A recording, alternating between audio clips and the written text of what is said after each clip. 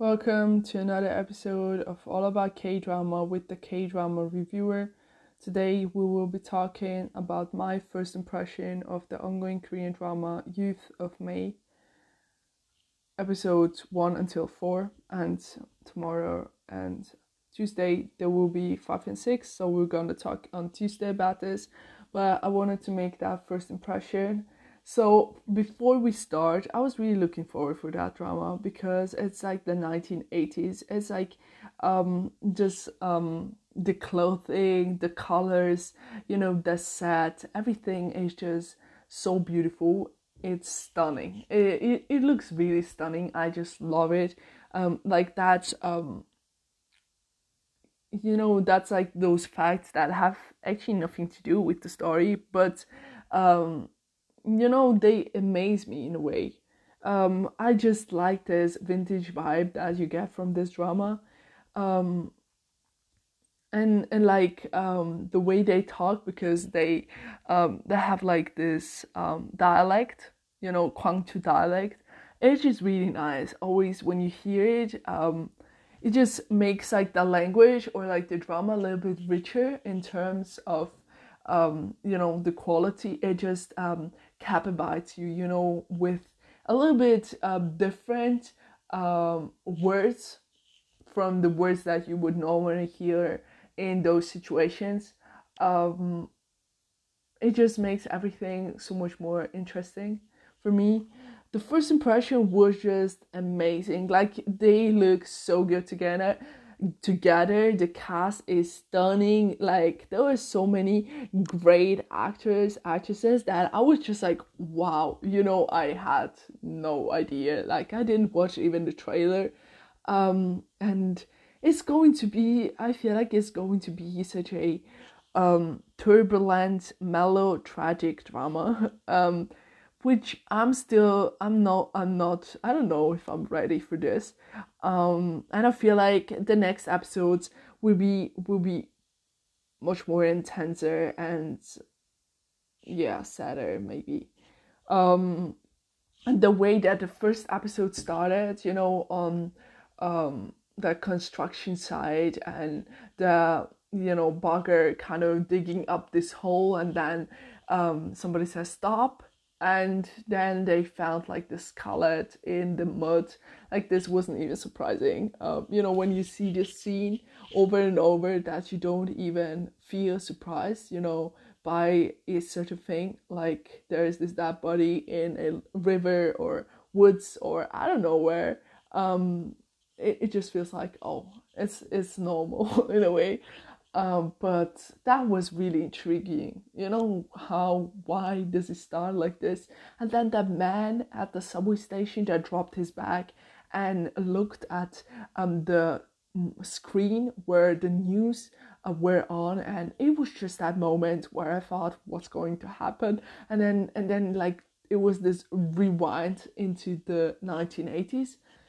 I like the beginning so much, like, seriously. And the cast is doing such an amazing job. It's just such an I really thought it's going to be actually much more happier in a way, but it's actually such an intense drama. Every character has so many layers, and it's just interesting how they will actually unfold the layers of each character. So it's about Hwang Hee-tae, and he is the oldest son of his family, living with his father Kinam and his stepmother Hae-ryung, and his brother Chung-tae. And he actually studied medicine, but due to some circumstances he didn't graduate it, and so now he isn't doing much, but he has a passion for music. And it's just funny how Lee Do-hyun, the actor, gets like this roles where his character is always interested in music, just like in Beyond Evil where Lee Dong-sik was interested in music, had his guitar everywhere. Now he has his guitar too in Youth with Me. It's, that similarity. I just thought of it just immediately. And he gets involved with a lot of things that we still have no idea about. I feel like it's more like some kind of backflashes that he has, and that the viewers are kind of still confused about whether it had actually happened or it's just a dream, because they're kind of rewinding the scenes or that flashbacks that he gets into something super spinning, and you don't, like, I was like for a second, was this just a dream? Was this a hallucination? What was it? That's interesting. How and when, at what point will they expose it? And the sad thing, this drama has only 12 episodes too, so it's going to be intense. Like, it's going to be a roller coaster. I don't know. And then we have Kim Myung-hee, who is like a nurse at the emergency hospital, and looking after the patients, doing her job. And her family is not that well off, with her father Hyung-chul, who is a watch repairer, and he's working at the market, and her mother Sonyo, and her brother Myung-so, and her grandmother. And Myung-so, he is a really good runner, so he is running in this competition, and yeah, he is going to win awards later on, I do hope. But for now, he's kind of training in this running camp with other people. And Itae's brother, Tongtae, is also in that camp, and he's also a runner. And it was interesting. The brothers met each other. There were prejudice, misunderstandings in the beginning, but then afterwards they kind of clicked, in a way. So I'm really happy about this. I'm really excited to see the dynamics of this friendship that will resolve from that clicking. That's really nice. And I don't know, the other people in this camp, there's some annoying kids, but I mean, everywhere there's some annoying people. I'm still not sure about the coach, because he was just really strange when he scouted Young-so after the tournament. It was just such a strange, like, pickup moment. So I'm not quite sure about this, but I guess it's okay. And yeah, she's working as a nurse, and her best friend is Lee So-hyun, and her father, Lee Chang-kun, is owning this factory, and is kind of a well-off person, and she's kind of from a well-off family.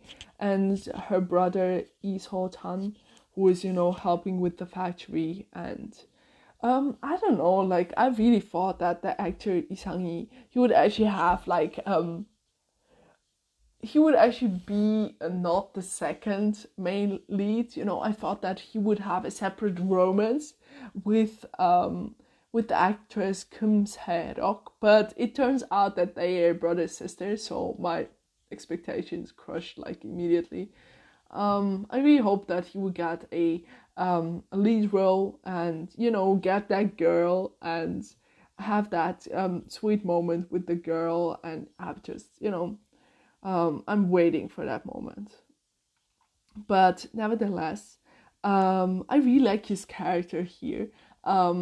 He is sometimes really clueless, or he's kind of trying to make himself look like clueless. I don't know what's his intention, but it's like he is a fresh character. I feel like he is making the scenes kind of lighter than the drama is actually, because that drama just takes place in the Gwangju uprising, and this is like a really sad, heartbreaking time in a Korean history, and this is going to be an emotional drama. I just feel it. And it's, you know, it's nice when there are actually some characters that make the drama a little bit lighter for you than it actually is. Yeah, kind of a balance thing. But I am sensing, you know, the turbulent times and like this mellow, tragic vibe to the drama. It's there, you know. It's not that present. Maybe in the upcoming episodes it will be much more stronger, but it's there, you know. When you look a little bit around the scenes, it's there, and it's kind of painful, you know, to watch. But I hope they won't make it too painful though, because I don't know, like it's like not even a question. Like I would cry, but yeah, I don't know. I don't feel like I have high hopes for a happy ending. Not just because of the first scene, but because of how it was actually in reality, the Kwangto uprising. And if you want to make it realistic, it would be just that one thing that would sound realistic for me is where it will be actually a tragic, sad ending. But I don't know, like maybe it will be the opposite. I have no idea.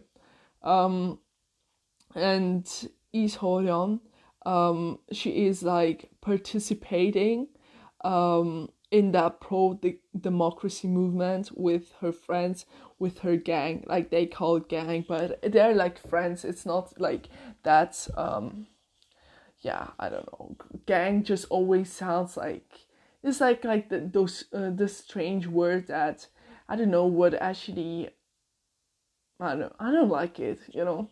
So her with her friends, not with her gang, and they're like for democracy, and she was in prison for a short time. Her friends were too, and it's going to be intense. Like everything is connected with the power, with the you know with the difference in society, you know, how you rank in society, how others see you, how you actually like at which point you actually are, and those political you know fears are present, and there will be to this drama. So that's going to be interesting to watch. And so one day she has to go to this blind date, but instead of herself going, she sends her friend Myung-hee, and the person that she should date is Hee-tae. And Myung-hee, Hee-tae, they kind of fall in love with each other.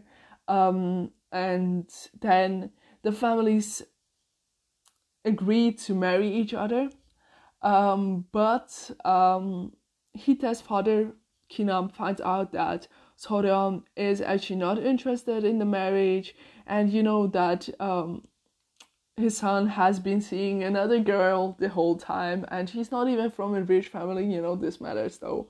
And Myung-hee actually plans to go next month to Germany to study abroad, and she has to go there, and she just went to the blind dates just for money. And yeah, it's complicated, you know.